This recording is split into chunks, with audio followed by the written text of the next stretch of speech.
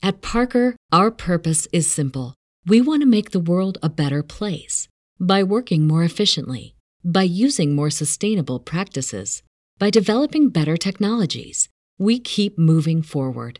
With each new idea, innovation, and partnership, we're one step closer to fulfilling our purpose every single day.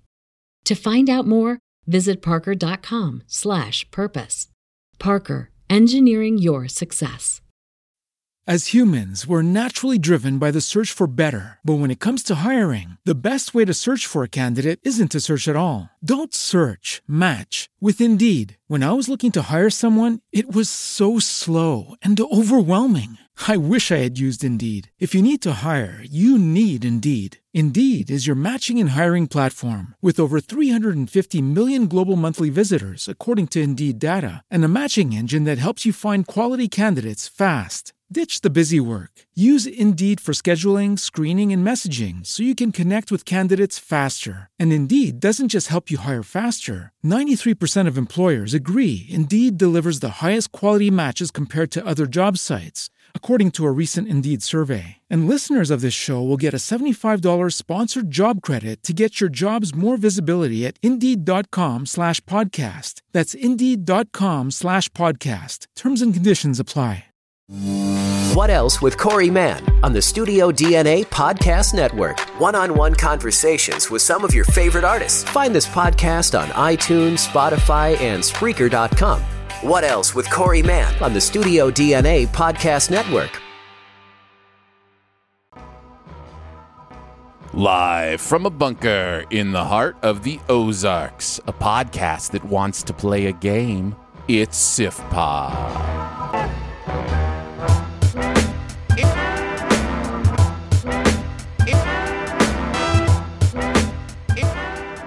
Welcome to SIFPOP Weekly, streaming live most weekends, or available to download later in your podcast feed, unless, of course, you're a patron. Patrons get perks. Patrons get those perks. I'd like to play a game. I'm your host, Aaron Dicer, and he's given this podcast 1,000 Sundays, but it ain't worth 3 Saturday afternoons. It's Andrew Ormsby, ladies and gentlemen. Ahoy. Each week we'll chat about movies, television, and whatever else from the pop culture universe is on our minds. And please welcome our guest this week. We didn't know he was a podcaster. We thought he was a singer-songwriter. It's Ian Whittington, ladies and gentlemen. Hey! Woo! Hey, guys. That voice was terrifying. That is amazing, and I want it now. Yeah, it's called Voice Mod. It's free. Yeah, I'm sure you can find a voice mod somewhere. Ian is joining us for the first time, which, by the way, means for our amazing SIFPOP members, you got to hear his list of shame game for this week's bonus podcast for our amazing SIFPOP members. So that was fun, and it's good to have you on, man. I came into contact through mutual friend of the show, well, actually host emeritus of the show, Danae Hughes, who does D&D stuff with Ian, and found out he was a big-time movie lover. I went on their podcast, D&D Therapy, out of nowhere one morning. Just got a text, hey, want to come on a podcast this morning? And You got all the notice. Was able to do that. Aaron, you got an invite to be on a D&D podcast before me. I know, right? Who would have thought of it? Oh, you a D&D man? Indeed. Oh, Aaron, see you later. Sorry, bye. Get off. Get off your own show. So, met him through that. We had fun talking Wallace and Gromit and some other movie stuff. You may have picked up Ian has just a little bit of an accent. Bit of a twang. A bit of a twang. That is because he speaks the King's English.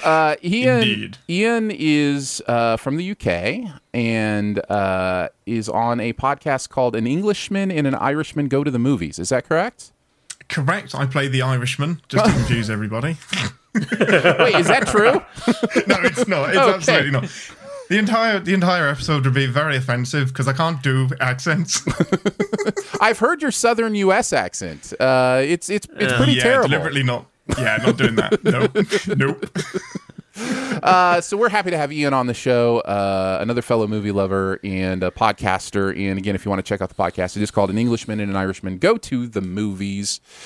Before we get into the reviews and all that stuff today, which we've got a great show heading into today, I do want to let you know that SIFPOP has been invited to have an HQ page on Letterboxd. Now, what that means is if you're a Letterboxd user, it's kind of the thing they do for websites, podcasts, media companies, where you can do lists of the stuff you're talking about on the show, link to articles where you have reviews on the website, all that kind of stuff. So if you're interested in that and you're on Letterboxd, just search for SifPop, and the HQ page should pop up there.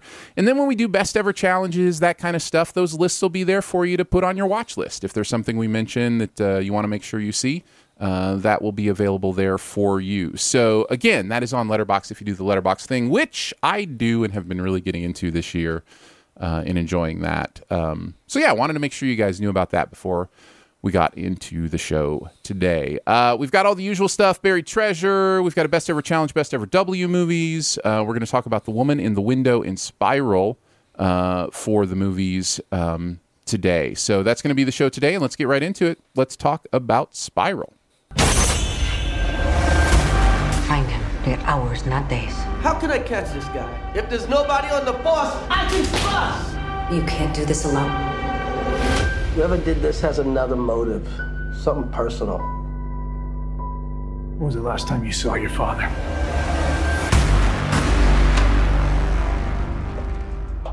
Jigsaw copycat. This is gonna go sideways fast. Working in the shadow of his father, Detective Ezekiel Zeke Banks and his rookie partner take charge of an investigation into grisly murders that are eerily reminiscent of the city's gruesome past. Unwittingly entrapped in a deepening mystery, Zeke finds himself at the center of the killer's morbid game. Spiral is, of course, the latest kind of reboot of the Saw franchise. Chris Rock bringing this one to us, Samuel Jackson in there as well. And I'm really, really curious about this. I have never seen a Saw movie until this week, and I decided to watch the first Saw movie before getting into Spiral. It is the one I had heard from most of my movie friends that I might enjoy. It's the purest of the idea, is what they said. You know, this idea of puzzles and the idea of, solving these, gruesome puzzles to figure out, what's going on and that kind of stuff. So that it would appeal to me on that level, if no other level. So we'll talk about our history with the franchise here soon, but let's go ahead and kick it off with our overall thoughts on Spiral itself. Did you like it, love it, dislike it, hate it, or it was just okay? Ian? I disliked it, verging on hated it. Ooh, so okay. Just on that board, I'm going to stay in disliked it, but that might change the more I talk about it. I know that feeling. That feeling. Andrew, what about you? I think Ian is like, well, I'm new on the show. I don't know if I need to come in with and hate it immediately. Yeah. I've been here for a long time. I'll say I hated it. I really hated it. That makes me feel better. Good. Yeah. I'm going to go hated it as well. Oh my God, this is a horrible movie. It is. So bad. I will say I'm willing to give it a high side of hated it, if that's a thing. Like, if you can go like, I hate this movie, but, it's like the lesser hate I can have. Okay. Okay. I thought when you meant high hate, like you really hated it. Yeah, it's weird when you start talking about it that way, isn't it? No. I struggled with that distinction as well. Yeah. I mean, as the, so you got hated it down here at the bottom. It's up towards the top of the hated it, which means the least of the hated it. But at the top of the hated it, I can see why it's confusing. Anyhow, what I'll say is I almost didn't like it. Wait, what? That means you liked it. Right, exactly. Nothing is clearing anything up. Wait. What? Guys, I got a question. Is Chris Rock a horrible actor? In this? Well, I mean, Fargo. This is bad. Have you seen him in Fargo? Oh, no. Was that this season or was it the season before? It was this season. I haven't seen this season. Okay. No, I haven't seen the most last one I recent saw was the Ewan McGregor season. I liked him in Fargo. And I think as with most people and most actors, material is going to play quite a role. Direction's going to play quite a role. Editing's going to play quite a role. I really give actors a lot of benefit of the doubt because at the end of the day, they are very rarely in charge of the performance that's put on screen. In fact, oftentimes actors are asked to go against their instincts because a director wants something different. And so, like, I give actors a lot of benefit of the doubt. So it's hard for me to say Chris Rock is a bad actor because I liked him in Fargo for one, and for two, you just never know what happened behind the scenes. But yes, in this, it's rough, and he's not the only one that's rough. No, they're all bad. Everybody's horrible in this movie. I think it sounds like maybe Ian and I liked it about the same. Ian, I'm going to start with you because I want you to. I know for a fact you have watched the other Saw movies, and even in a weird way, consider yourself a fan of the franchise. Andrew and I are not. This is definitely not up our alley. So I think we should start with you. Kind of give us your background on your Saw history, and then kind of lead that into your thoughts on Spiral.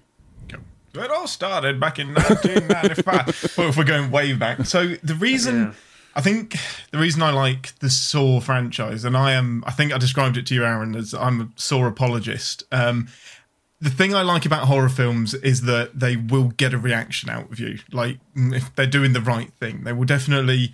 They can do extreme things that make you go, oh, that might be, oh, I need to look away from this, or it might be, wow, that's unique. And Saw, the very first one, absolutely did that for me. Are we okay to spoil a film that came out yes. forever and ever ago? Yeah, I think that's okay. I mean, I know that these movies are twist-based. They're very twisty. That's kind of one of the things they try to do. Yeah. In fact, I've been told that as the sequels go on, they're just basically twist fests. They just exponentially more twisty and exponentially less logical as it goes on. Yeah, but go ahead with the. I mean, it's fine. So the ending of the mystery in the first Saw, and you've got your two chaps in there that you don't know why they're there. They don't know why they're there. They're drip-fed clues.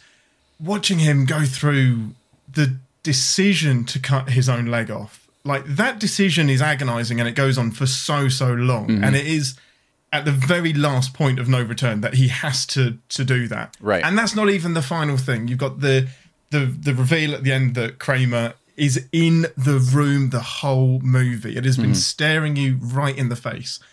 And that hooked me. And I think I still watch Saw 7 because I enjoyed Saw 1 so much. Mm-hmm. And I was like, every single film... I think I'm chasing the feeling of the first film. Have you ever gotten close? Way to describe it. Have you ever gotten close to that feeling? No. Maybe. No. That's too bad. No, honestly not. Which is sad considering the amount of hours I've put into watching. So this year, Halloween just gone. I rewatched all of them for my podcast. And decided that was a bad idea because I did them all and my co-host didn't. And he was like, well, I didn't quite get round to it. So it was just me having a really bad time. So how does that lead in kind of to Spiral? Like, some overall general thoughts on this one as somebody who is chasing that, idea of the first one, has watched all of them. Where does this one rank? What are some of your general thoughts on it? So I didn't go... The Chris Rock thing is really interesting. I didn't go into this thinking, oh, Chris Rock's going to ruin it. I actually thought, wow, that's pretty cool. Chris Rock, Samuel L. Jackson, that's bold. Until I saw the trailer and I was like, oh, Chris Rock's going to be shouting a lot in this film, isn't he? and he absolutely is. The film, I think I put it bottom. It is dead bottom of the franchise for me. It feels like a fan of the franchise who hadn't watched the films in about 10 years, described it to somebody else, and then that person converted that into like a charades thing to the creator of this film, and that's how he ended up with this film. Like a game of telephone, like an old school game of telephone. Exactly, and the message has got completely lost, and you can see some of the hallmarks and some of the things, but I think they've taken all of the wrong messages from the previous films, plonked it in here, and thought Chris Rock and Samuel L. Jackson doing Chris Rock and Samuel L. Jackson things would save the movie, and it just doesn't. Is there anything, knowing it's at the bottom of the list for you, maybe I am the one who liked this the most, knowing that it's at the bottom of the list for you, is there anything you took out of it that you enjoyed? Like any positives? Yeah, so when I was writing my notes, I started highlighting what was good and bad to make it easier to find, and it just became a page of red with one little green thing. So I ditched the highlighting system entirely. It was redundant. So the opening 5 minutes, I was like, cool, this starts with no baggage. There's no previously on Saw, right, which is what later in the franchise it basically became. This was completely fresh, new people, knew everything. We know that John is dead. And it felt fresh. It was like, okay, this is a chance to start without the baggage of the previous films. And now I wish it had started with the baggage of the previous films. But that started out as a positive, but it didn't pay off as we get through the film. Yeah, you're right. There is something about a reboot that has the chance to, because that's what this really is. I mean, I know it's a sequel. Yeah. It is absolutely 100% a sequel. It takes place in the same universe. It understands that this is something, that these other movies have happened, but it doesn't address them in really any major way other than through a little bit of lip service about, the characters. You've got your cliche stereotype of everything pinned on a board, and you get the glory shots of right. So there is a chance in rebooting like that to make it something new, to do something interesting. And I think if I'm seeing what I think I'm seeing here, I think the idea was to make this social commentary. The idea was to talk about the racial element of things. There's no mistaking some of the final things that happen in this movie as making a statement about the racial issues we're dealing with in 2021 and in America, totally agree. Since 1776. There's no mistaking that there's a racial reckoning here that point's trying to be made. And it's not just the end in kind of the more obvious nods to it. Throughout, there are conversations. In fact, the whole plot line is about the police and, crooked cops, and that, it's right baked in there. So I think that's what they were trying to do, but it is such a mess that none of it can really resonate. None of it can come to the front in a way where you feel it. Like you watch Get Out, right? And there's social commentary going on here, but the story is so good and so well told that you get to experience the very literal story in front of you while also feeling the ramifications of the social commentary that's underneath it and the metaphor that's underneath it. This movie doesn't give you that chance because its story is such a mess and everything is so jumbled that any of these kind of moments of trying to appeal to some sort of theme or commentary, they're just undermined. They just have no way to resonate because they just seem like winks. They seem like winks and nods instead of any kind of meaningful foundation to what the film is doing. And so there's no metaphor here. It's just it is. Yeah. There really isn't, and there could have been. There's a different way, I think, to make this movie where you start with the story that is the evocative of the thing you want to say, but it's just a good, solid story, and then you build in the framework of the Saw franchise and those kind of things. So yeah, that to me is the reason why I say hated it, but a very light hated it, high side of hated it, however you want to say it, because I do want to give respect for what I think they were trying to do, but I also think they fail at doing it. So, it's kind of one of those, it's almost more disappointing in that way. But yeah, I did want to give credit for that.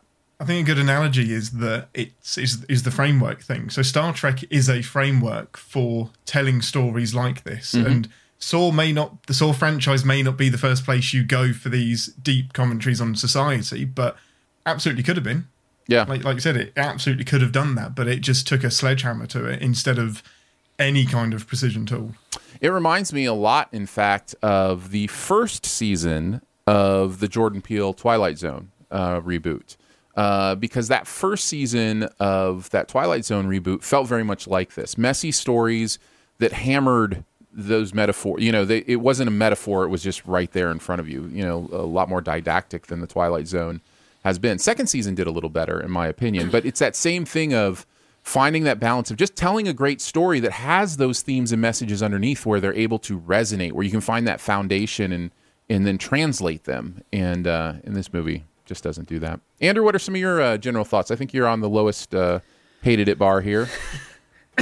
Well, talking about, the metaphors and the social commentary, stuff like that, I think, and obviously this is a white man in America's perspective on the whole thing, so they're getting that, sure, right up front.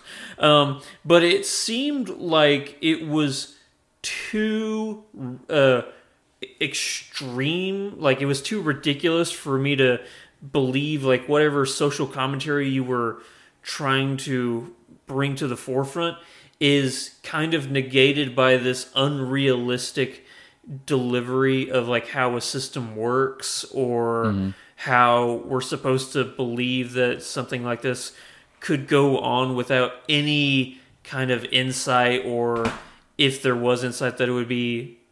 I'm trying to, while talking about it, trying to, pitter-patter around, the actual storyline and stuff like that. Which, also going back to the actual structure of the story itself, what I liked about the first Saw movie is that it decided it was going to be a horror... Time's up. A horror movie. You're done. Yeah, see you guys. No, but it was a horror movie that decided that it wasn't going to follow the formula that had been set in stone since like the 70s, that there was going to be, an interesting twist. And granted, I think that the first Saw movie kind of revolutionized and gave fresh blood to the horror genre, because there were new, interesting horror movies that came out after Saw. And I do think that Saw, the original one with Cary Elwes, had, something to do with this new life that had been brought to the horror genre. But at the same time, this movie is so paint by numbers on the new Saw formula that all the big twists and everything that we are coming to expect are so painfully obvious that there is nothing in this that you find, ooh, I didn't see that coming. This is a total paint by numbers Saw horror movie. I think I've seen the first one and then the next two and this one. I don't know how many Saw movies there are total, but I've seen more than one. 9, I think. How many? 9, I think. 9 Saw movies? It's not. You've got 7 main ones, and then Jigsaw, which was a prequel, spoiler, and now this one is number 9. Yeah, and 10 is apparently in the works, which will quite cleverly be called Saw 10. Yeah. Oh, yes. But I think that this movie, because of the way it was marketed, this is not. I guess we could say this isn't Jigsaw. We've said that already, right? I think that is something. Well, I guess with this series you never know, but I mean, if you know the Saw movies, you know it's. Yeah.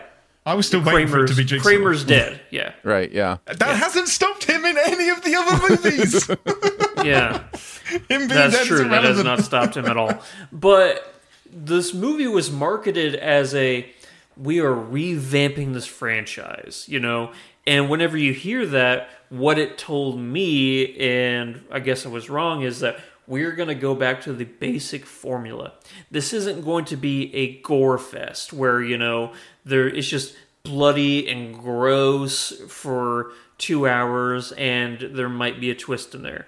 It's going to have an intricate philosophical meaning behind the horror. That is, and that discussion that you're having, like, whether, this is penance or whether this is, ramifications or, God calling on your sins or anything like that.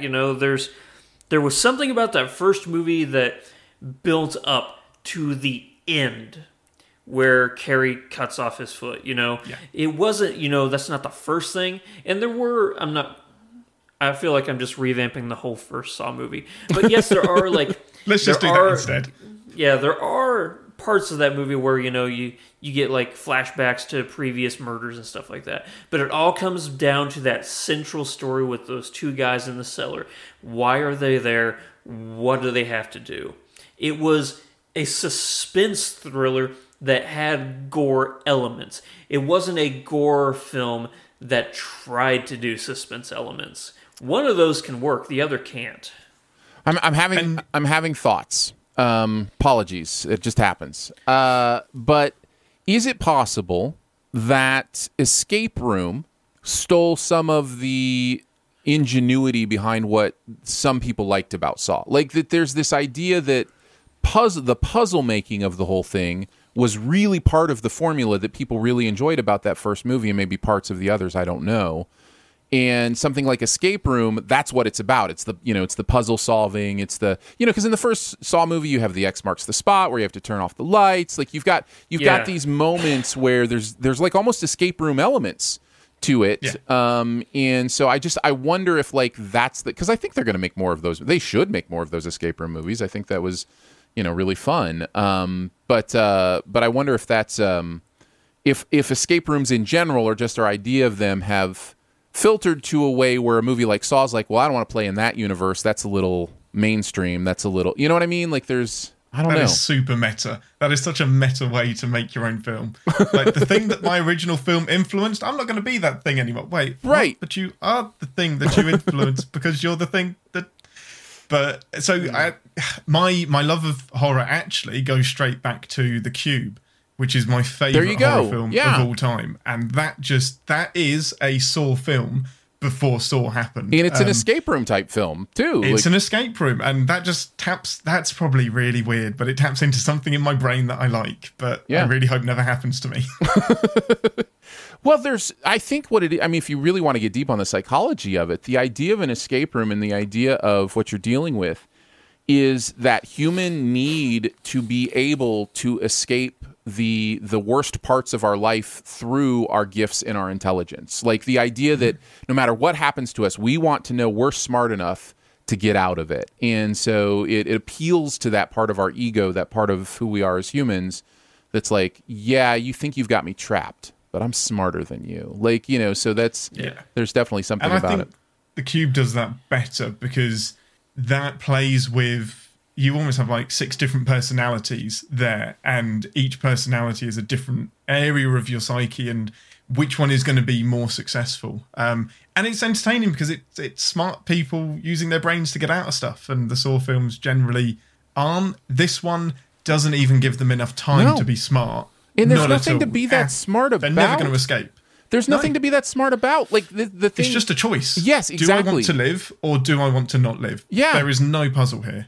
And that's the Andrew, you mentioned how predictable you felt like any of the twists in this were, and you're so dead on with that, at least for me, in that this is one of the strangest things. I don't even know that we need to do a spoiler cast on this. And how do you do a Saw movie where you don't even need to talk about the spoilers to talk about the movie? Like that's really frustrating. You know what I mean? Like I don't know. The twist is so telegraphed. It is. It is so telegraphed. There's no one else it can be. The twist of. Yeah. There isn't. And that reveal is really the only twisty thing the movie tries to do too. So it's I don't know. There's nothing to it. Knew. It's very shallow in that way. It's paint by numbers, but it uses somehow the wrong colours. Even though it's got the colours right in front of them, it still mixes them up. It's like, oh, that's a 1 and a 1. Well, we got green and we got blue. Cool, let's do it. Yeah. Yeah, there is the all the wrong lessons thing. I think you mentioned that, Ian. I think there is also something about this franchise that has become mired in we've got to do grosser and grosser things, darker and darker things. It's always got to be about dismemberment or, whatever the case may be. And it's like, look, the first Saw movie wasn't successful because he cut his leg off. That's not why that movie was successful, right? Mm-hmm. Like, I mean, at the end of the day, and so you're taking the wrong lesson. Like, it's not the dismemberment that made that movie good. Yeah. So it's so frustrating.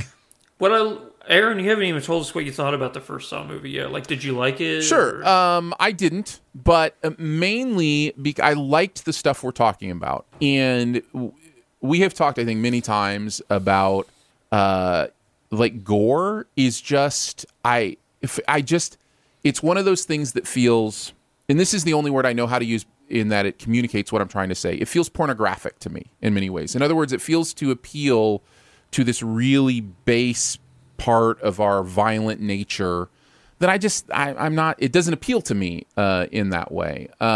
So there is that element of the original Saw film that just feels so full of darkness that, or gore or grotesqueness, as it were, that it just, my needle goes like this, where it's like, oh, that's kind of interesting, but I didn't need to see that. No, I don't need that. Yeah. So, in fact, there's, the one sentence review of the Saw movies for me would, if I had to see them all, probably would be, I didn't need to see that. That would probably be my one sentence review. But yeah, it's so, I did not like it. However, I did see why people do, and I do think it's a smarter movie than this one is, and then I assume the other Saw movies are. I have not seen those. It's doing some interesting things. But like I said, you know what? And that's maybe why I like Escape Room more than most, because it has that stuff, but it's not about the gore, even as it's about the tension and about the kills or whatever. It's not about them being grotesque or showing things that, are ultra violent or those kind of ideas. Well, with the first movie, you have that centralized location. So since you're stuck in that room with these guys, you get to invoke that detective element of your mind where you're looking around the room with them and you're trying to solve the puzzle. Where in this one, I'm going into it thinking, oh, I'm following the detective. I'm going to get to try and solve this with the detective. Maybe he's going to pick up on things I don't, or maybe I'm going to pick up on things he's missing. But everybody's so dumb in this movie that it's, and also they don't give the audience time to try. Not that there is a puzzle to solve. It was like you said, do you want to die or do you not want to die? There's no puzzle to this movie, and that is the thing everybody loves about the first Saw movie is the puzzle element. How are they going to get out? Let me see if I can figure out how to get out of this before they do. Let me see if I can solve this before they do.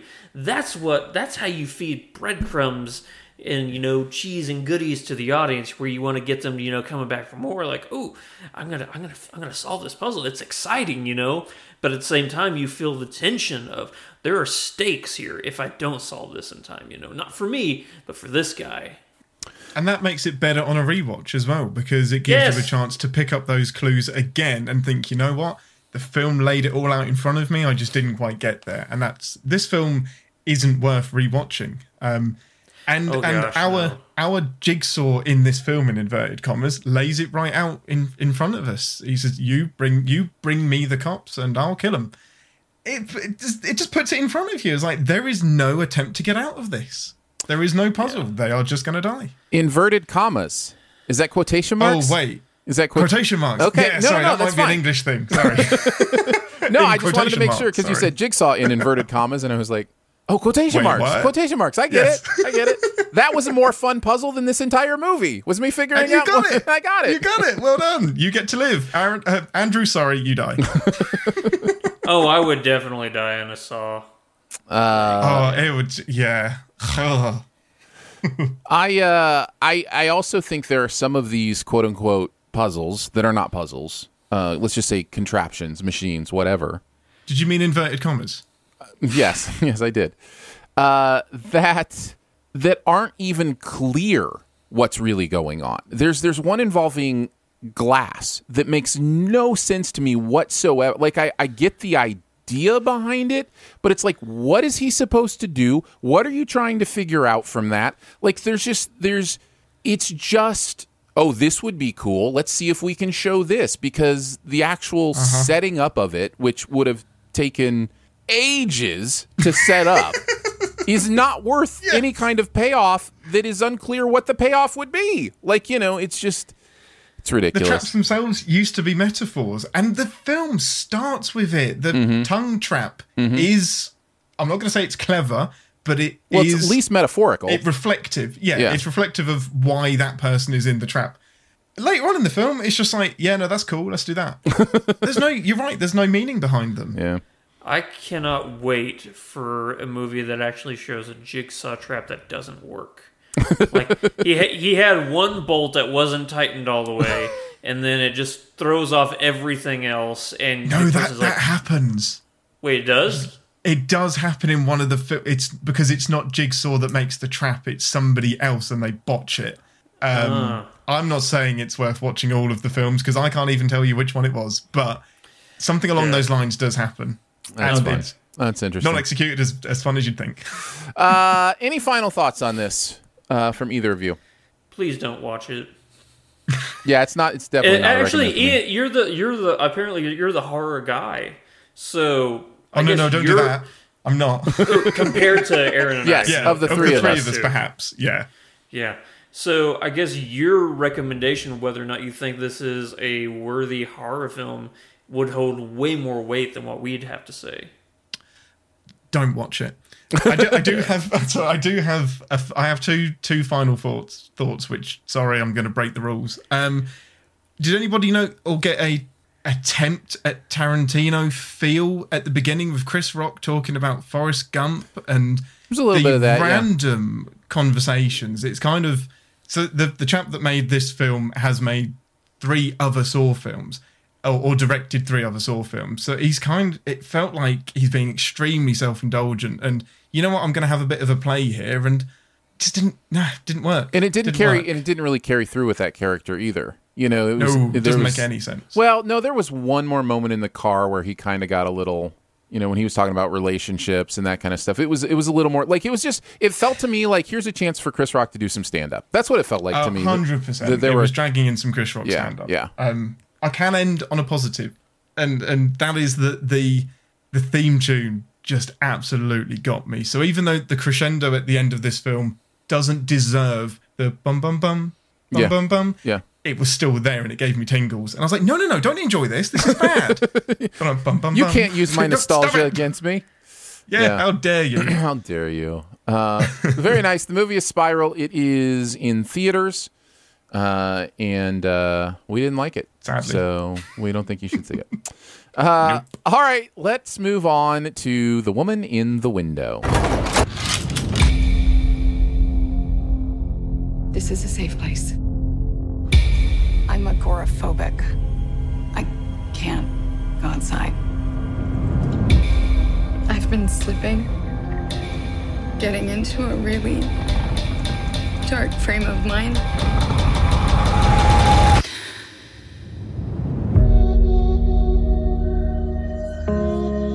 So what's the latest on the street?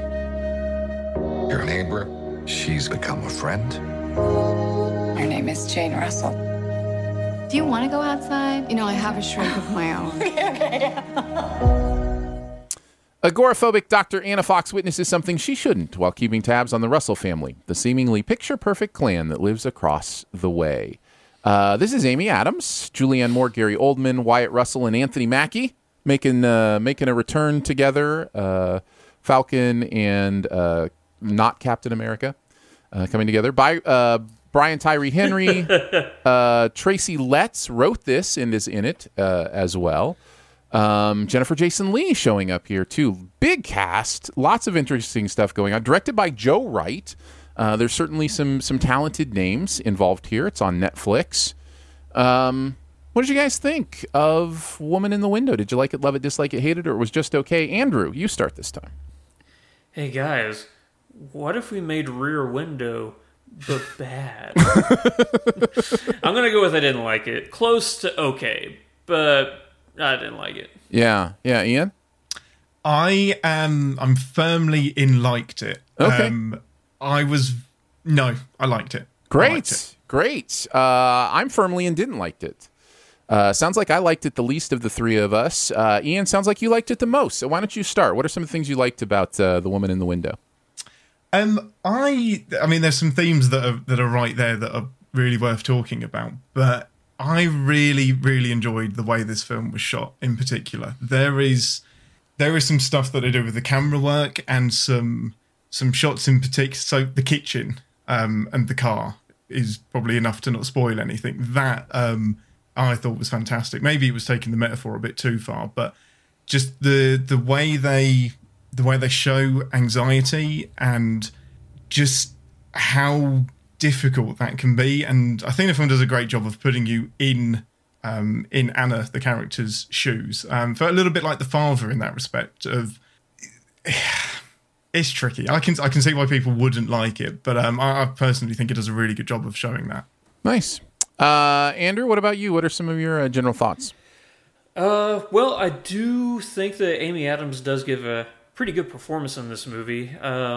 The way that she is able to fully realize this character is impressive, because doing a character like this and agoraphobic, it can be difficult. Well, at the same, because there has to be more to the character than just a symptom, Mm-hmm. And I think that she does a really good job of humanizing this character, making her care about what she used to do, like as a psychologist and stuff like that. You really feel that, like that you feel a need to protect, while at the same time feeling trapped by an illness.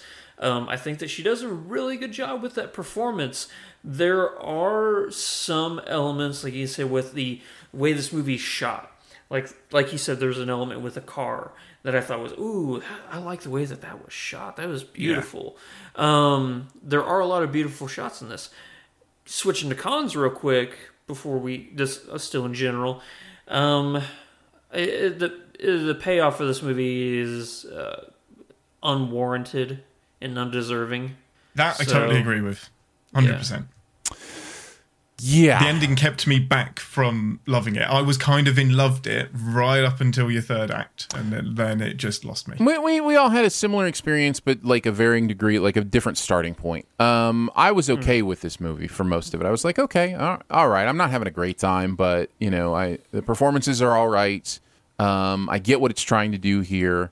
And then that last 20 minutes happened or whatever it is, and I was just like, no, this movie's terrible. I was like, it changes genre. It really does. Entirely changes genre for no good reason at all. And some of the choices insulting as well. Yeah, totally. Some of the choices it makes in that last 20 minutes is just like, was this the movie you thought you were the whole time? Like, yes. Did I miss something? Yeah. Here? Did you really think this is what we were doing? Like, it's really strange. Really strange, some of the choices it makes. There's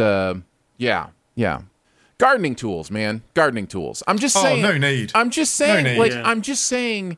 That's not the movie this was. For the vast majority of it, that's not the movie this was, and it's just it's just strange to me, the choices that are made down the end.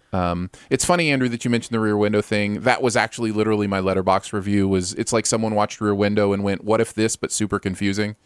Yeah. Actually, what's the movie with Shia LaBeouf? It's not where he's Disturbia. Yeah, that's a better movie than this because it realized from the get-go what kind of movie it wanted to be. Right. Disturbia. I really like Disturbia. I think that's a good watch. If you want, but I think there's a really easy way to fix this film, to make it like that, make it more consistent. There is just you can't get into it without spoilers, obviously, but there is a simple change you can make that I think rescues the ending. I'm interested to hear it. I think we will do a SIF spoil on this one because there are some things that happen towards the end. The movie wants its twist moments, and okay, fine, have them, but so we'll talk about 7. We'll talk about those in the SIF spoil. But there's plenty of talk to talk about without spoiling this. One of which is the confusion for me, which was a big deal to me because I understand unreliable narrator. I understand the idea of the audience can choose what to believe about what they're being shown and about what's happening and who it's coming from. But this movie, to me, seemed really inconsistent in the way it would lead you towards what you were supposed to believe or what you weren't supposed to believe. The movie is doing some... It's doing some purposeful confusion here that I just don't think is necessary and kind of undermines, what it wants to do overall. And for me, I got to the end and I was just like, okay, I think I can piece together what the story is, but you didn't give me the pieces in a way that made that an attractive journey for me. So, yeah. Aaron, back in 2016, you and I had reviewed a movie called The Girl on the Train. Do you remember Yes. that, the Emily Blunt movie? I do, yes. This feels a lot like that movie. Yeah. Not with the similar titles, Woman in the Window, Girl on a Train, stuff like that. Sure, yeah.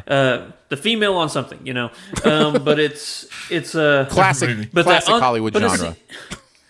But it's that unreliable narrator, Mm-hmm. and it's an unreliable narrator that is not portrayed in a way that proves that the narrator's unreliable, yet is still cohesive and understanding for the audience to go along with. I mean, that's a very hard thing to do. I think that's why I gave The Father last year such high props, because Anthony Hopkins is such an unreliable narrator, but at the same time, we as the audience know and understand exactly what is going on with that character and what's going on with the movie. Yes, it's very difficult, but if you don't think you can do it, don't attempt it. Yeah, that's a great comparison to make, Andrew. The Father is such it's a look at how to do this correctly, where the confusion is intentional, but you know very early on how to interpret it. You know what I mean? Like the movie isn't hiding stuff from you so that you have no foundation. You have confusion on top of foundation, and that is such a better journey than just confusion on top of no foundation. And that The Father is a great thing to compare to this. And the last 20 minutes of The Father doesn't involve garden tools. So, there's that as well. There's that as well. It shouldn't. For me, I actually, I was okay with the confusion. And I think, I don't know, it might be personal experience, but I understood where it was going, and I'm not going to say happy to sit in it, because that is the wrong adjective entirely. Sure. But I was okay sitting in it and understanding that this is how anxiety works, and this is you can question everything. You can have that need for repetition, and the gaslighting in this film is on another level, and the amount of victim blaming as well. And I had just, for some reason, went into the film with the faith that it was all going to be explained at the end. And it is. Ish. But perhaps not. Ish. Yeah, it is. And that's exactly why I'm where I am and liked it. Yeah, it didn't bug me as much as I think it bugged you, but I totally get where you're coming from. Yeah, I just think the movie could have done more, subtly or not subtly, to help the audience find a foundation of how to interpret the confusion. And I don't know that ruins anything they were trying to do, really. Like, you don't want to have to say, what ruins is it if you have to say, like, this is real, this is not. This is real, this is not. Like, you don't want that. Really telegraph it. Do a spiral. But the beauty of the best movies that have a big story turn at the end is you want to immediately rewatch them, because you have new information that unlocks the puzzle that you were watching before. And this movie just doesn't really have that. The key piece of information it gives you is just like, but it doesn't unlock like why this was this or this was this. I don't want to give details because I don't necessarily want to spoil, but there are identical moments, some of which are eventually revealed to be foundational, and some are revealed to be not foundational. And it's like they're identical in the way they're presented. They're identical in how we experience them. So it's just there's a muddledness to it that's difficult for me. So yeah. I don't know that I have a ton more to really say about this outside of spoilers. If you guys do, feel free. We'll chat about it a little bit more. I think we mentioned. Did we talk about performances? Yeah, we mentioned Amy Adams is doing good work here. But I think that she's the only one really worth mentioning. Gary Oldman's wasted here. So is Julianne Moore. Yeah, what a weird choice. There's no reason for that to be Julianne Moore at all. Yeah. Except she wants to work. Yeah. You know what? Hey, who am I to tell an actor that they're too good for a part? What are you doing working for a living? How dare you? That's right. Shame on you. There's no reason for this podcast to be made by Aaron. Somebody else could make this podcast. I want to do it. Yeah, no, but I know what you're saying. There is no replacing you. I know what you're saying. It does feel like Oldman and Moore are both in a situation here where I think there was a moment where probably the general idea of making this movie is that it would be an awards contender of some sort. You know, like that's the only thing I can kind of think. Feeling, doesn't it? Yeah, because you've got a lot of names that kind of go down that road, and you know the parts are there. Amy's always in the conversation for awards, and you know certainly Gary and Julianne are as well. So yeah, you get the sense it's like, you know, that there's maybe some supporting actor kind of thoughts possible here, but not in the way it's presented. I mean, there's just not enough. There's not enough Oldman or not enough. There's not enough for him to grab onto. Yeah, to be honest, yeah. It's pretty. It had a chance of being more, but it's pretty two-dimensional. Yeah. Well, it's because I don't think a single character in this movie is fully realized. I think that they are plot devices or are just a kind of a trope, I guess you could say. I don't even know if trope is the right word, but like David, which is the person I'm really thinking of, is just he's there to, you know, push forward the story just a little bit, and you know you have the plot device neighbors. I'm just gonna call, but they're not. They don't seem like people. You know, they don't seem like people. Mm-hmm. They're what Amy Adams needs to move the movie forward. They're not. It's a shame. Yeah. The female police officer in particular isn't a real person. Like she took me right out of the movie. Yeah, she didn't need to be there. It could have been. She didn't need to be like that either. Yeah. Am I missing any kind of underlying metaphor here that the movie plays with in its structure, or like because I don't see any way this movie actually deals with its content subtextually. Like the idea of anxiety and agoraphobia, there could be some interesting ways to deal with that subtextually, where like she's, you know, in the same way that we talk about what was the movie that dealt with dementia, that was a horror movie, a Relic. In the same way that Relic really starts to amp up its metaphor, you know, as it goes on. There are some ways I think you could have seen this do that, and I don't know that it did, but maybe I missed it. Something that Relic did very well, and I think they could have taken that element and implemented it into this movie, is turn the house into a character. If she wants to be in this place forever, make it feel like there's a comfort, sure, you know, to this house. But there isn't. It feels void and barren and just bordering on a haunted house. Yeah, bordering on a haunted house. Which, by the way, they say she lives in Manhattan. That's a 3-story. Yeah, she's a trillionaire.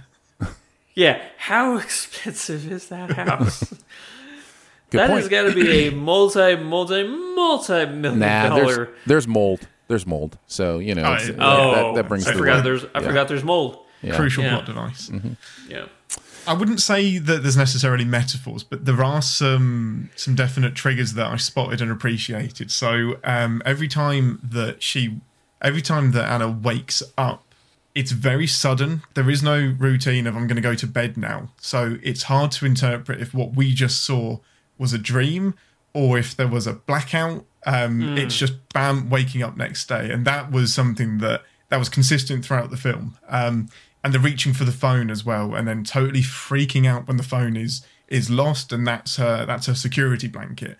So I more appreciated the little tells and the little nods to anxiety rather than the consequences overall. I think that I think you're right. That could have been done way, way better. Well, that is The Woman at the Window. That is on Netflix. It is not a recommend from me, but it sounds like, I mean, if you already have Netflix, it sounds like there's enough there maybe from Ian that he might say go ahead and check it out if you're already paying for Netflix. If I was recommending it to myself, I would. I don't know if I'd recommend it to anyone else because it's a weird recommend. It's an odd one. Brain fog, insomnia, moodiness, weight gain. Maybe you think they're just part of getting older, but MIDI Health understands that for women over 40, they can all connect to menopause. It's at the root of dozens of symptoms we experience, not just hot flashes. MIDI clinicians are menopause experts, offering safe, effective, FDA-approved solutions covered by insurance. 91% of MIDI patients get relief from symptoms within just 2 months. Book your virtual visit today at joinmidi.com. At Parker, our purpose is simple. We want to make the world a better place by working more efficiently, by using more sustainable practices, by developing better technologies. We keep moving forward. With each new idea, innovation, and partnership, we're one step closer to fulfilling our purpose every single day. To find out more, visit parker.com/purpose. Parker, engineering your success. All right, let's move into the best ever challenge. But before we do that, just a reminder that if you want to be a SIFPOP member, you can. That happens at Patreon, patreon.com/SIFPOP. Want to let you know we are reinstituting the monthly hangouts at SIFPOP. So if you want to be a member, those will be happening again. Doing some fun stuff in the tiers as well, including content that is ad-free for you if you are there, and some other fun stuff. If you want to check it out, you can go to patreon.com/SIFTPOP and check it all out, and as well as the bonus episodes that show up in your podcast feed too. So again, thank you to our current members. We really do appreciate you. Thank you for believing in us and wanting us to keep doing this. And if you're interested in being part of that crew, just head to the patreon.com/SIFPOP link, and that'll get you all set up. All right, let's move on to the best ever challenge. We've got best ever W movies. So we're going to do best ever movies that start with the letter W. Now, obviously, in a category like this, it's a fairly wide range of films. I have kept mine to like my all-time favorites. There are certainly great movies that I will not have on my list. All the ones I will mention, including my honorable mentions, are actually in my top 200 movies of all time. So that's, that's what happens sometimes with these wide categories. But we'll have a good time. We'll go number 5 to number 1. And if you've got something higher than somebody who mentions it before you, make sure you trump it so that you can talk about it when it's the highest on your list. So whoever's got it highest gets to start the conversation when we get there. Let's see. Ian, why don't you kick us off? What's your number 5? I'm so excited to do this, by the way. Number 5, I've got The Warriors. Oh, nice.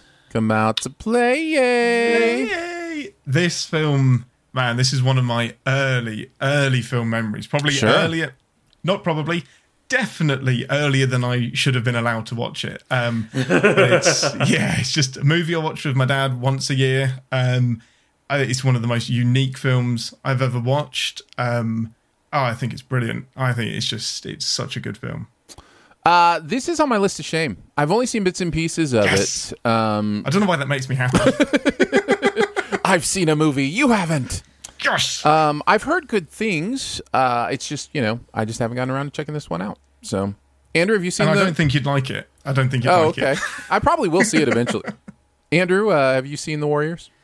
List of shame as well. Yeah. But I have seen the clip come out to play. Yay. Yeah. Yeah, it's just a touchstone. That scene in particular is fantastic, and it has one of the best non-vehicular chase scenes ever put to film, in my opinion. Nice.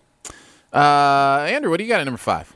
I'm going to go with the Taylor Sheridan movie, which I was really upset we were not reviewing his new movie this week. That'll be next week. That'll be next week. It will? Yes. Okay. But for this time right here in the Best Ever Challenge, I'm talking about Wind River. Ah, yeah. Honorable mention. Nearly made my list. What? Is this my favorite? Is this my favorite Taylor Sheridan movie? No. I think it is. I like it more than Hell or High Water. Wow. Hell or High Water is so good.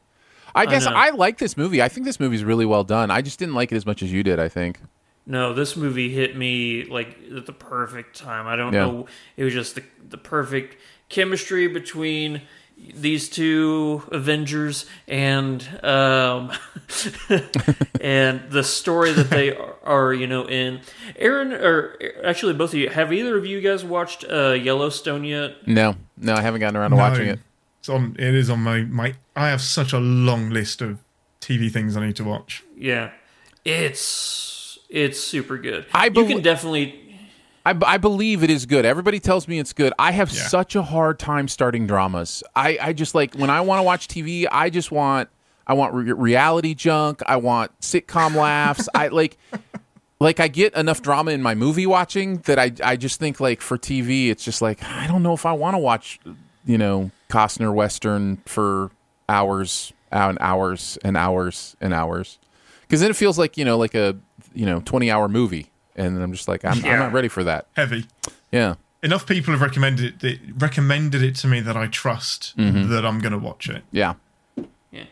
Oh, apparently he didn't even direct Hell or High Water. He just wrote it. Correct.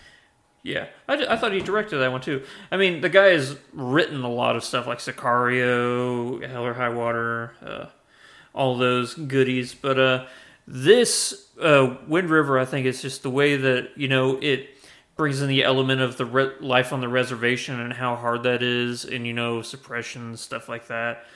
On top of a murder mystery, I think that this just hits all the right notes for me. Yeah, it's really good. I think it is absolutely a fine choice for number 5. All right, my number 5 is Wonder Woman 1984. Just kidding. No, it is not. Get out of town.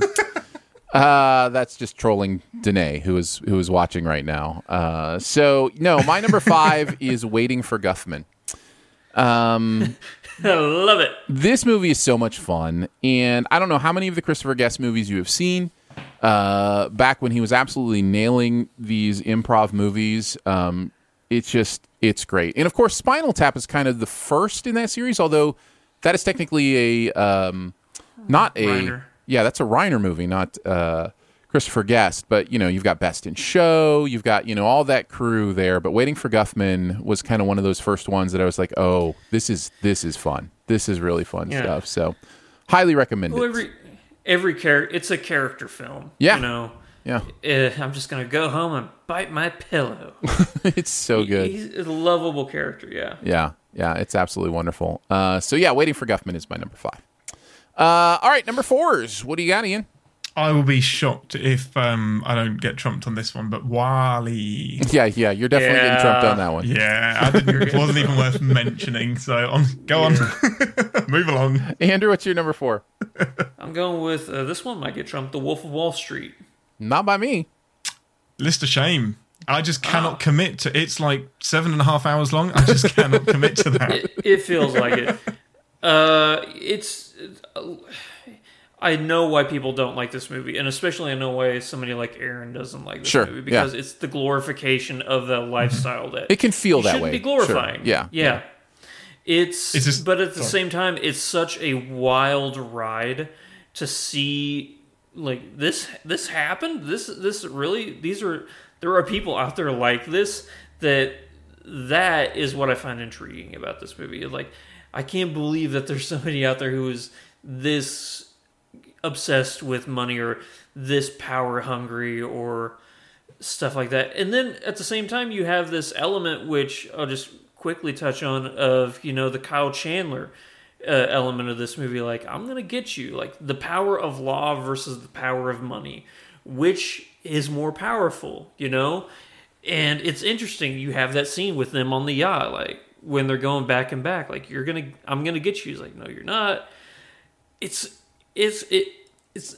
a very different yet very similar to in Heat, when you have De Niro and Pacino sitting across from each other in that diner, and they're just like, oh, we're not so different, you and I. How they're both, they're standing for something. It's a fun movie. It's bananas. I think. Yeah, I think one of the other things is the performances in this are so intoxicating. Leo is so incredible in this. Jonah Hill, right? Jonah Hill is incredible in this. Kyle Chandler, you mentioned. Yeah, that scene with Leo and Kyle on the yacht is just it's captivating stuff. So I totally get it. Yeah. I get why people love this movie. So yeah, there you go. Wolf of Wall Street in it. Andrew's number 4. My number 4 is Wreck-It Ralph. I love this movie. I think Wreck-It Ralph is slowly becoming underrated. I think it is so fun. Lots of interesting, like, Easter egg type video game things that are fun to see, but don't like take away or dominate, the story and what's going on. I love the themes here of, what it means to be labeled, what it means to be thought of in a certain way, and how hard it is to break out of that, to find community. Lots of really great stuff here. Great performances, lots of fun. Wreck-It Ralph is my number 4. On to our number 3s. Ian, what do you got at number 3? I don't know if this counts, so I have an alternate just in case. But, and it's to do with the length, really. It is a movie, Wallace and Gromit and the Wrong Trousers. You can count it. Listen, I'm never going to keep you from not counting Wallace and Gromit. And what's interesting is it counts on the Wallace and Gromit and the Wrong Trousers part. So you've got it. Yeah. You've got it either way. The whole way through. I love this movie. I love Wallace and Gromit. Yeah, I drink tea and call blimey governor, yes. But I am the stereotype. I love Wallace and Gromit. This is, I think, easily the best of all of the films. It has a great little plot. It's hilarious. It has a lot of heart with Gromit being rejected by his only family. It has a great chase scene. Just the laying down the tracks. So good. While he's on the thing. And I mean, yeah, it's physically impossible, but he does it. And man, it's just paced so well and put together, that final chase scene. It's fantastic. I love it. It's hilarious. I will watch it every day for the rest of my life. Yep. Wrong Trousers is great. Is it your favorite Wallace and Gromit? Yeah. Yeah, absolutely. Yeah, I think so too. I've very never nice choice. seen a single movie. Get out. You should, man. You'd really enjoy them. It's, there's so much great physical comedy in them.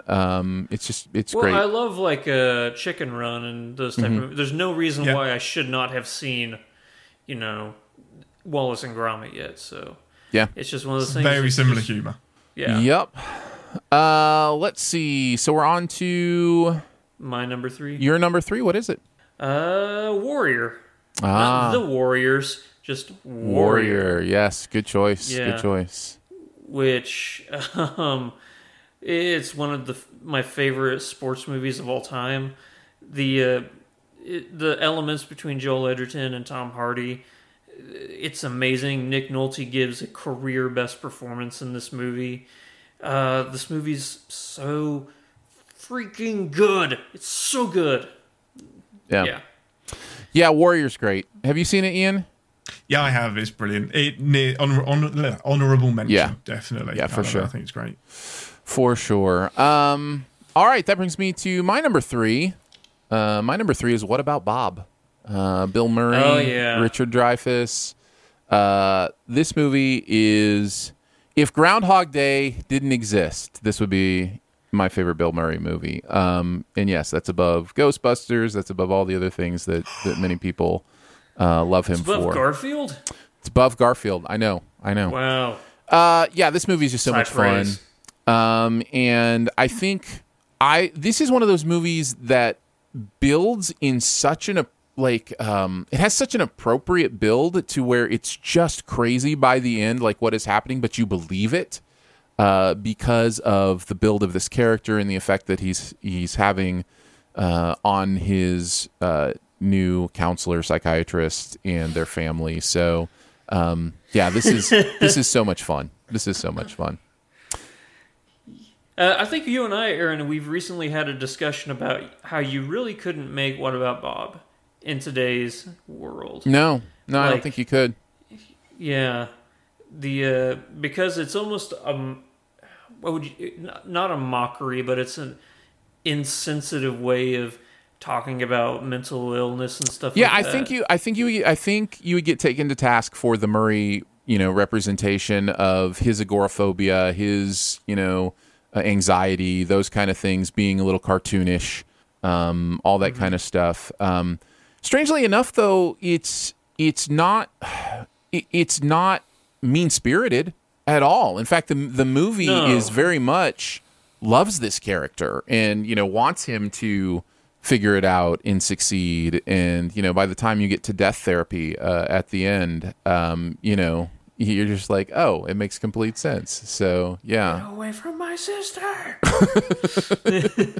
Listening to you guys talk about the film, having not seen it and with no context, I have no idea what's going on, and I want to watch it.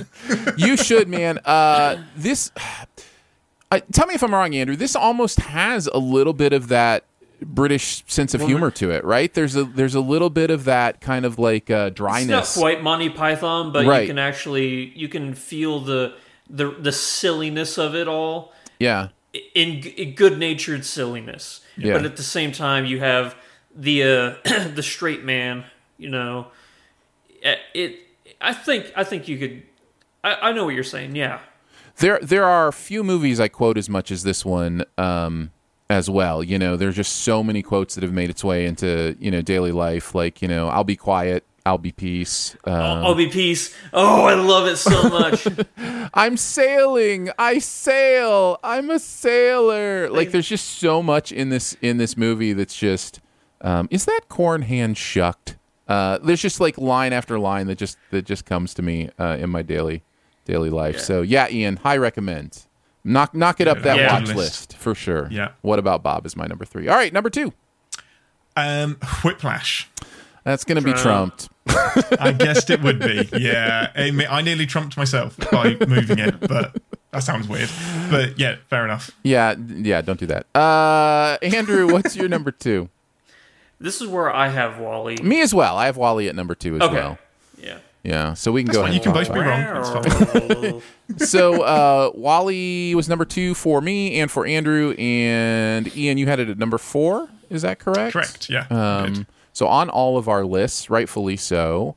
There's a little bit of Wallace and Gromit here too, in that like absolutely. It's got that physical humor, that no dialogue for the first 20 minutes of the movie kind of thing, and it pulls it off so well, and you just fall deeply in love with this little robot and what he's doing. And as this robot falls deeply in love with this mysterious stranger from the sky, Eva. And it's so good.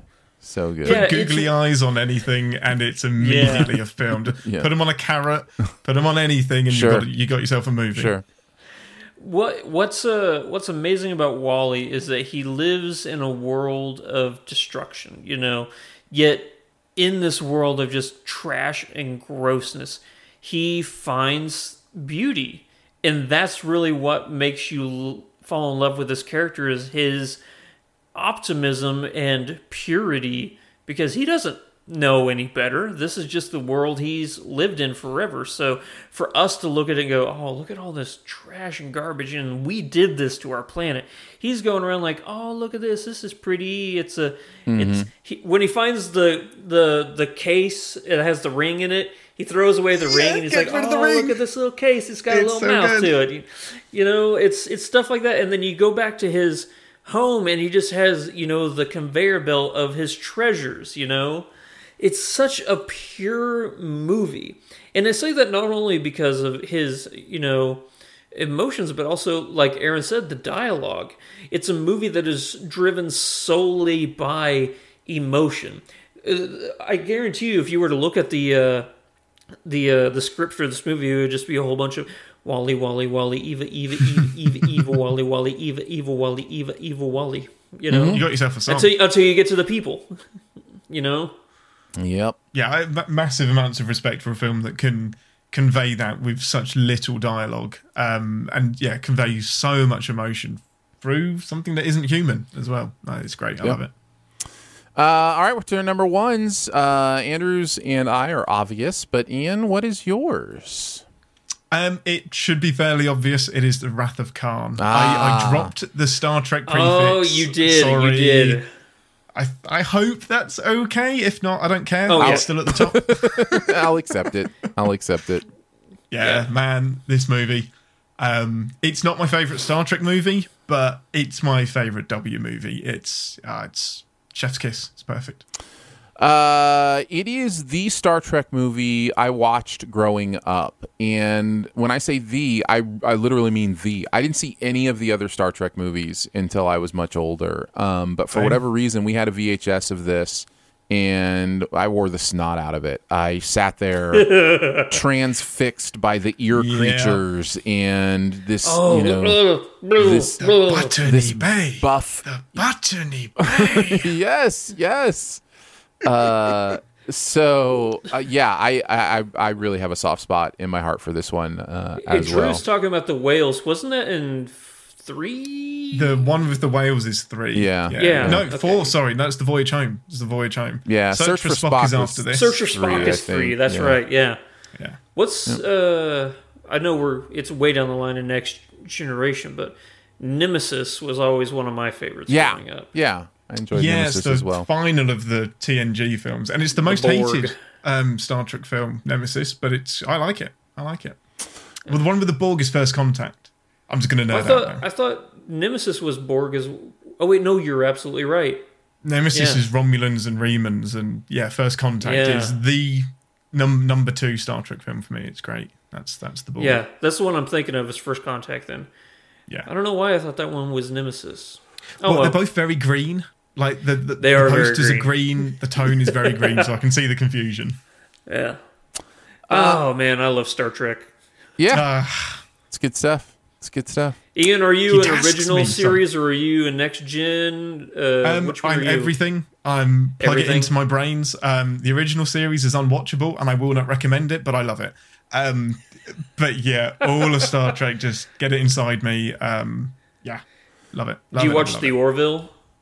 Yes. Now, we could totally do a detour here and go off onto all sorts of things. I really like The Orville.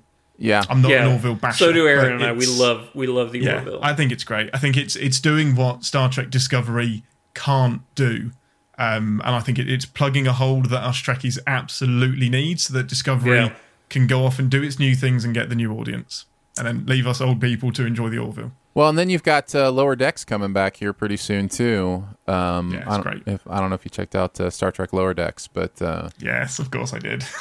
That's a lot of fun. I still need to pick that one up. Yeah, it's good. Yeah, it's much more Orville. It will just again tap into that's a reference, but it's got some good stories. Yeah, it's animated Orville with more explicit references. Yes. So and by explicit I mean clear. Not not vulgarity. Yes, yeah. There's a few. There's a little bit of that as well. Yeah. All right, time for our number 1, Andrew. We've got Whiplash here. Ian had it at number 2. It's safe to say if we had to pick one together, it would be this one at the top. Yeah. Such a great movie, Andrew. Crazy enough, I think you like this movie more than I do. It's my number 3 movie of all time. Yeah. So why don't you kick us off with just some thoughts on Whiplash? I mean, we've said it all before, but go ahead. Yeah, sure. I think that Whiplash is technically the best movie ever made. I think on a technical standpoint, I think it's the best movie ever made. Performances, perfect. Story, perfect. Cinematography, perfect. Pacing, perfect. Everything about this movie is perfect. I mean, J.K. Simmons is one of the best movie villains ever, and he's a band teacher. It's insane. You're not wrong. No, when this movie comes down to that final drum solo, it's one of the, and they both look at each other, and they give each other that nod. It's crazy because you don't know if Miles Tellers is now a villain in this movie. If he has drank the Kool-Aid and it's some weird form of Stockholm Syndrome where he's like, you're right, in order to be the best, I have to put myself through whatever you're putting me through. Because that's what the greats before me did, and the audience, we're all just going, no, everything that J.K. Simmons is doing is horrible and wrong, but I guarantee in the back of everybody's mind, there's a little bit of us that are going, he's horrible, but are his methods without proof of concept. It's such a sneaky conundrum movie, right? Like, we talk about conundrum movies where you walk out thinking about, the choices that are made and are they ethical and are they moral, and you think about it for a long time. This is not a movie, because it's so good, because the story's so good and it's so well done, you don't necessarily walk out of it thinking it's a conundrum movie, but it sticks with you in that way. It does. Because honestly, at the end, like, if you think about it as far as winners or losers, you don't know who won. Who won the movie? And it's like, maybe both? I don't know. I think maybe both did. Yeah, or no one. Yeah, like the way I took the ending, and this is just for my own headcanon, is that Miles Teller did that. It was a massive screw you, and then he never plays the drums again. And then that's really? It. So I can see how, maybe he goes on to be a teacher and falls into the same ways as J.K. Simmons, but I imagine that's it. I'm done. I will never play the drums again. That was enough. Yeah. Yeah, it's such a perfect ending. It's such a perfect ending. I comb through that movie sometimes, like I do with movies I love this much, and say, okay, what is wrong with this movie? Like, where is a choice that might have I made different? The only thing I've ever been able to think about with this movie is that at times it borders on the unbelievable. There are moments of some of the things that happen towards the end that I don't necessarily buy in the real world. But that is such a silly thing to knock a movie for that's doing what this movie is doing. And so it doesn't land in any meaningful. Are you? What's that? What in particular do you find the accident? I'm having the accident in getting away from that in the way that he does and finding a way to make it's just. I think it's great for the movie. I guess that's fair. Yeah, it is great for the movie. It's perfect. It's perfect for the movie. Yeah. I'm just saying okay, I'm going to put on my reality glasses and go, okay, does this really happen this way? Probably not, but who cares? Yeah. I mean, what I'm saying is that is the closest I get to finding flaw with this movie, and it's not really that close. Whether it's right or wrong, not my tempo is something I use every damn day. I was like, Ian, can you come and taste this? It's good. It's not my tempo. Not my tempo. That moment where he turns from being supportive to as soon as he throws that chair. Wait, no, let's just try it again. Let's just try it. And the whole time he's planning to destroy this man. The whole time that's his plan, and it's just because the scene before he's out with him in the hallway, and he's like, what's your home life like? He's like, oh yeah, my mom left, we're just living with my dad. And he's like, hey, all those guys in there, they're all worried about how they're going to do and stuff. You just worry about you. And if you worry about you, you got this, man. You got this. And then they go back inside, and he's like, it's okay. It's not quite my tempo. It's not my tempo. But, let's try it again. Oh, and then it builds to the chair. He's like, why do you think I threw that chair at you?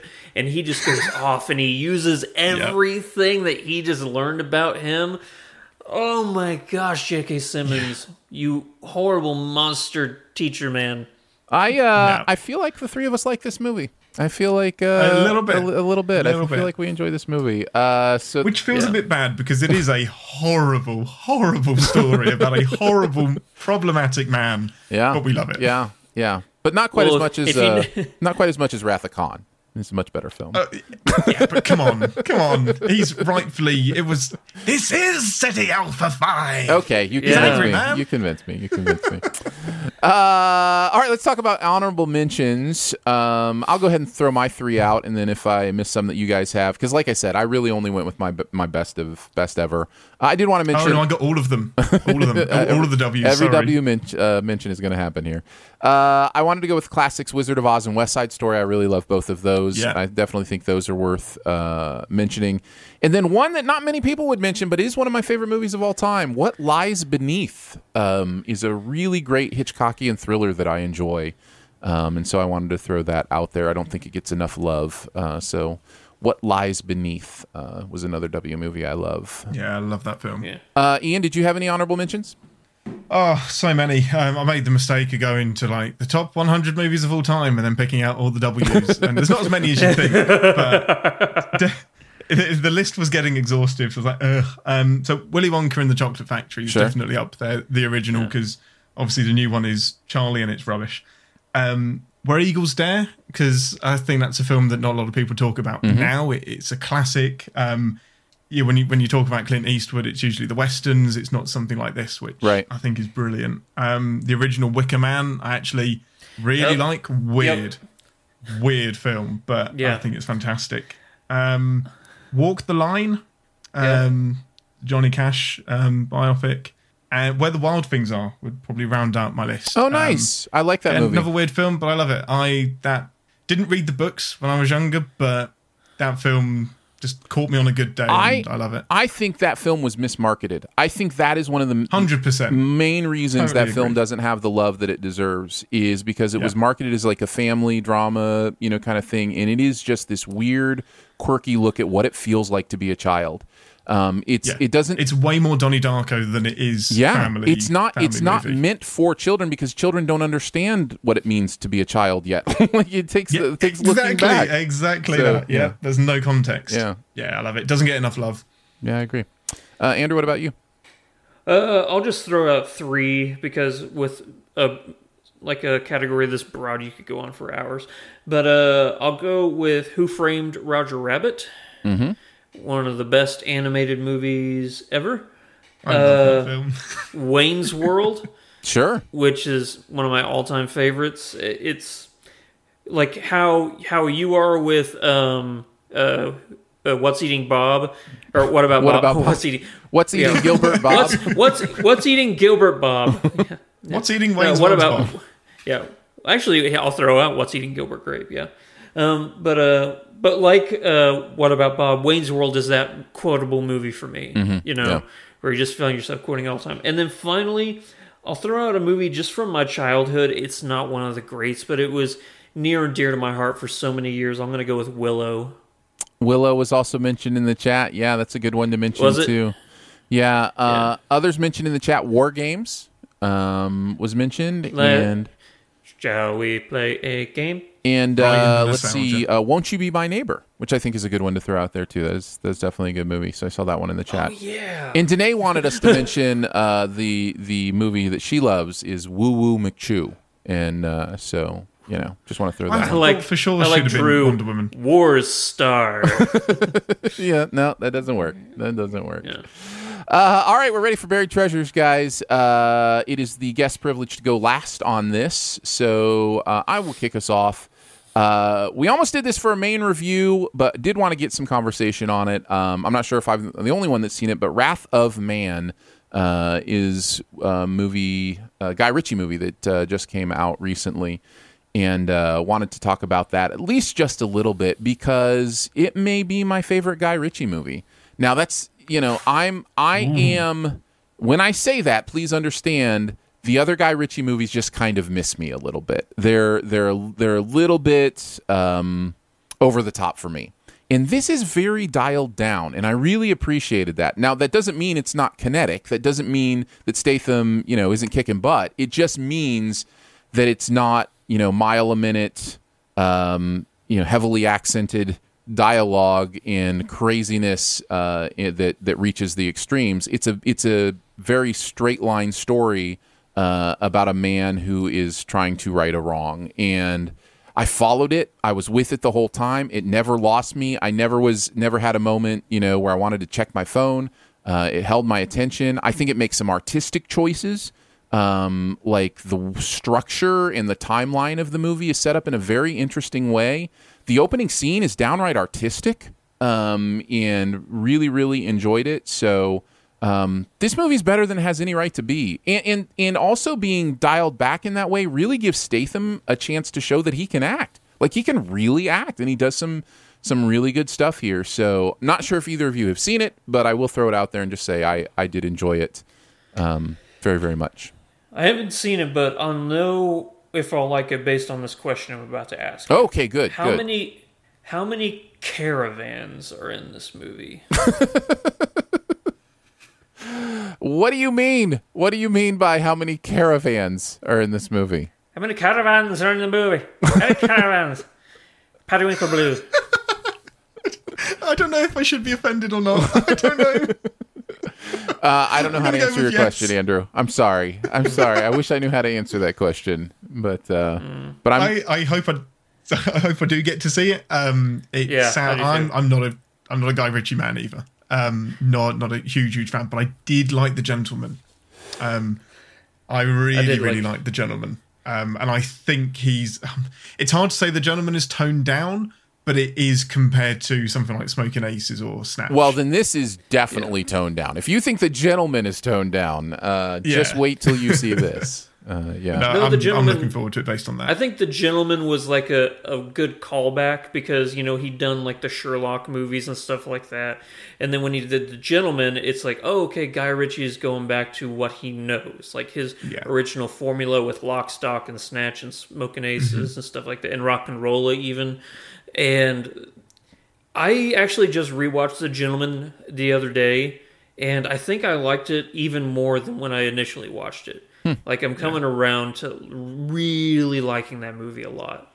Yeah, I'm really interested to see what you think about this one, Andrew, because I have other movie-loving friends who love Guy Ritchie's older stuff who didn't like this because it's so much different than his usual film. So I'd be curious to see kind of what you thought about this one, but I really enjoyed it. Well, I thought it was well told. I do like his other movies that aren't in that kind of tempo, using the phrase from earlier. It's not quite his tempo, but the Sherlock movies and stuff like that. I do like those movies. So, and I definitely am going to see this one for sure. Very nice. Andrew, what do you got? I'm going to go with a book. Okay. I haven't done books on Buried Treasure for a while. You guys remember Andy Weir, writer of The Martian? Yeah, of course. Yeah, of course. He just released a new book this week. It's called Project Hail Mary. Mm-hmm. It is definitely it's space, except this is more space. I don't know. It's more grandiose than The Martian. The Martian is while it is space, it's all about one man, on a planet trying to survive. This is it's so much larger than what The Martian is. If I could compare it to anything without getting into spoilers, I'd say this movie is way more interstellar than what the first book was. It's way more, going beyond our solar system and stuff like that. And there is a real mystery that this book entails. It's all about a guy who wakes up on a ship with amnesia. He doesn't know who he is. He doesn't know if he's on a ship or anything like that. There's a whole you find out who this guy is as he does. It's really fascinating. And while I'm giving it all that praise, I will say that I think that The Martian just begged to be adapted to film. It was just perfect to be adapted. This one might be a little difficult to adapt. It's not like it's roughly the same amount, but things that happen in it, I think people would find too ridiculous. There's things that happen in books, like when you read it, that it just contextually they make it seem more realistic because they can have narrative dialogue to just him or to explain away why you should believe that this makes sense, that they can't really do in a movie. But at the same time, I think that this is a fascinating story, and if you like Andy Weir, if you like The Martian, I do think you'll like this one too. Nice.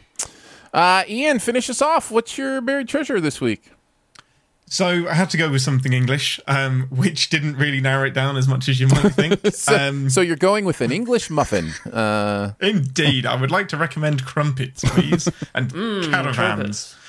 But I am going to go with something that isn't a buried treasure over here. It's probably the biggest thing on TV. And I might be way off base. I don't know if you guys, this is in America yet, but it's Line of Duty, which is a that is not the right thing. Sorry.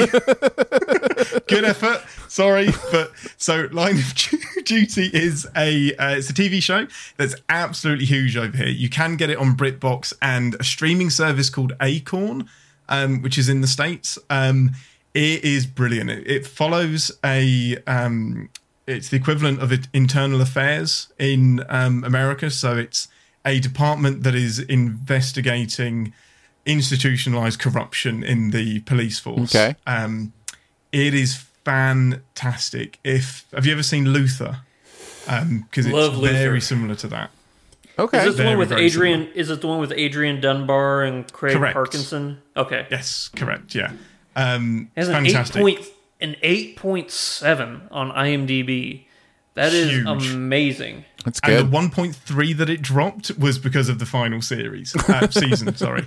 Has it fully wrapped up then? It's fully done, or are they going to make some more? As they say it is, but this thing is just a license to print money, so why wouldn't you make more? Especially as the final season. The final season I liked. It's not on the same level as the other 6. But like most British TV shows, it's 6 or 7 episodes long. Each one is an hour episode. Twists, turns, hard themes, really valuable stuff, especially in the world that we live in right now, about abuses of power and how everyone is in on it and everyone's brushing it under the carpet. And it's not right. But I could not recommend this TV show hard enough. It's great. Apparently, you can watch it on Prime if you have a Prime membership. So, okay. So it's those of available. us That must be that's how a we US can watch thing, it. because Netflix has got the deal in England, so that's weird. The world is weird. Like, it took us so long to get Lower Decks because of a body of ocean that separates us. Like, just put it on the internet. Just get it up there. That is the correct title card. Well done. Yeah. But it's the worst season. You need to pick season 1 if you're going to pick a title card. I'm gonna stop. Can we please get this right? Troll. 6 seasons. Is each season like 6 episodes, 6-hour episodes?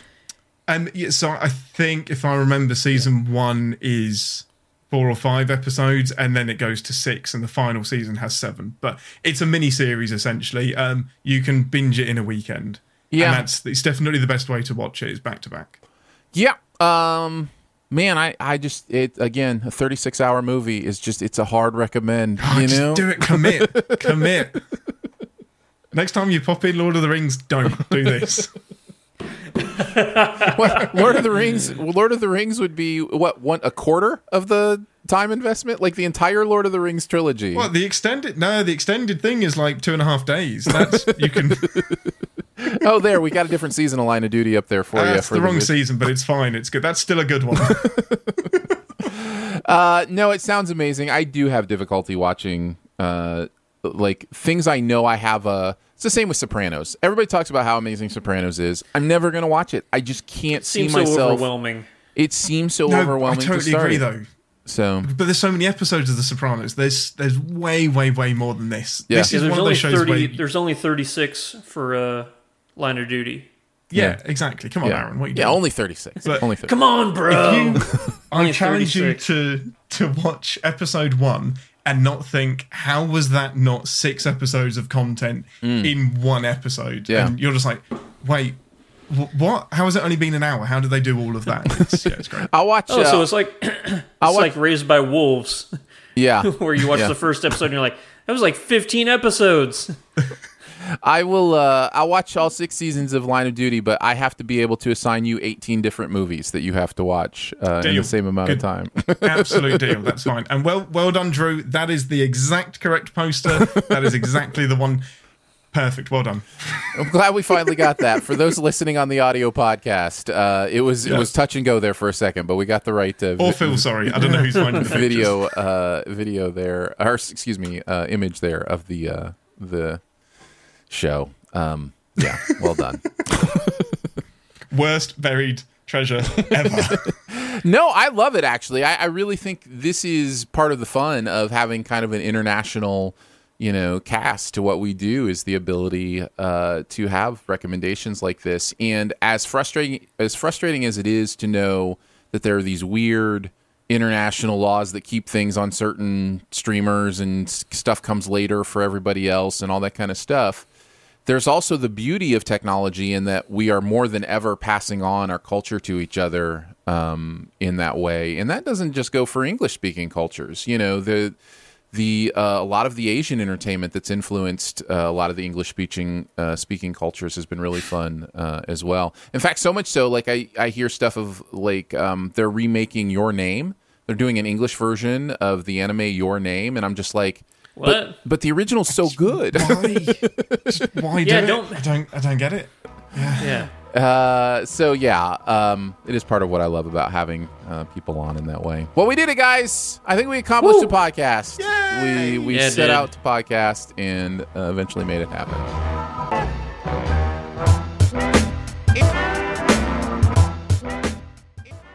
Thank you so much for joining us today for Sif Pop. It is part of the Studio DNA Podcast Network. You can find out more about other shows on the network at studiodna.media or by searching Studio DNA in your podcast player. Huge thanks to Andrew for hanging out again today. Thank you, buddy. Huge thanks to Phil for producing the audio and video show. Thank Phil. Thanks to Drew for putting together the artwork, including several different versions of one of the buried treasures today. He's working on his tippy toes today. Big claps for that. And thank you to Ian for joining us today. Ian, where would you like people to find you on the internet? What do you want to plug today? Well, thank you for having me, guys. It's been awesome. It's been so much fun. So you can find me on An Englishman and an Irishman Go to the Movies, which is also wherever you cast your pods, you can find it there. Or I'm most active on Twitter, and my handle is galactic_Dave, which, yes, has a backstory. Well, I mean, I would Star assume. Trek? I would assume it. Have you got an hour and a half? No, we don't have an hour and a half, in fact. We do appreciate you and hope to see you again on the show. If you want to support what goes on here at Sif Pop, you can do that by becoming a Sif Pop member and giving monthly. Support starts at $3 a month. There are levels with access to the bonus episodes, ad-free podcast, monthly hangouts, all sorts of fun perks. You can check that out at patreon.com/SifPop. Lots of ways to connect with us. Feel free to leave a comment, a rating, or a review at Apple Podcasts, or you can email us, feedback@siftpop.com. And finally, if you're having a good time, your movie-loving friends will probably like the show too, so make sure you let them know about it, and that listening is much easier than holding your tongue. We will be back next week with some more fun reviews, Those Who Wish Me Dead and Army of the Dead. We will have a very dead show next week, so we will see you then. Yeah. If you're a woman over 40 dealing with hot flashes, insomnia, brain fog, moodiness, or weight gain, you don't have to accept it as just another part of aging. The experts at MIDI Health know all these symptoms can be connected to the hormonal changes of menopause. And MIDI can help with safe, effective, FDA-approved solutions covered by insurance. 91% of MIDI patients get relief from symptoms within just 2 months. Book your virtual visit today at joinmidi.com. At Parker, our purpose is simple. We want to make the world a better place by working more efficiently, by using more sustainable practices, by developing better technologies. We keep moving forward. With each new idea, innovation, and partnership, we're one step closer to fulfilling our purpose every single day. To find out more, visit parker.com/purpose. Parker, engineering your success.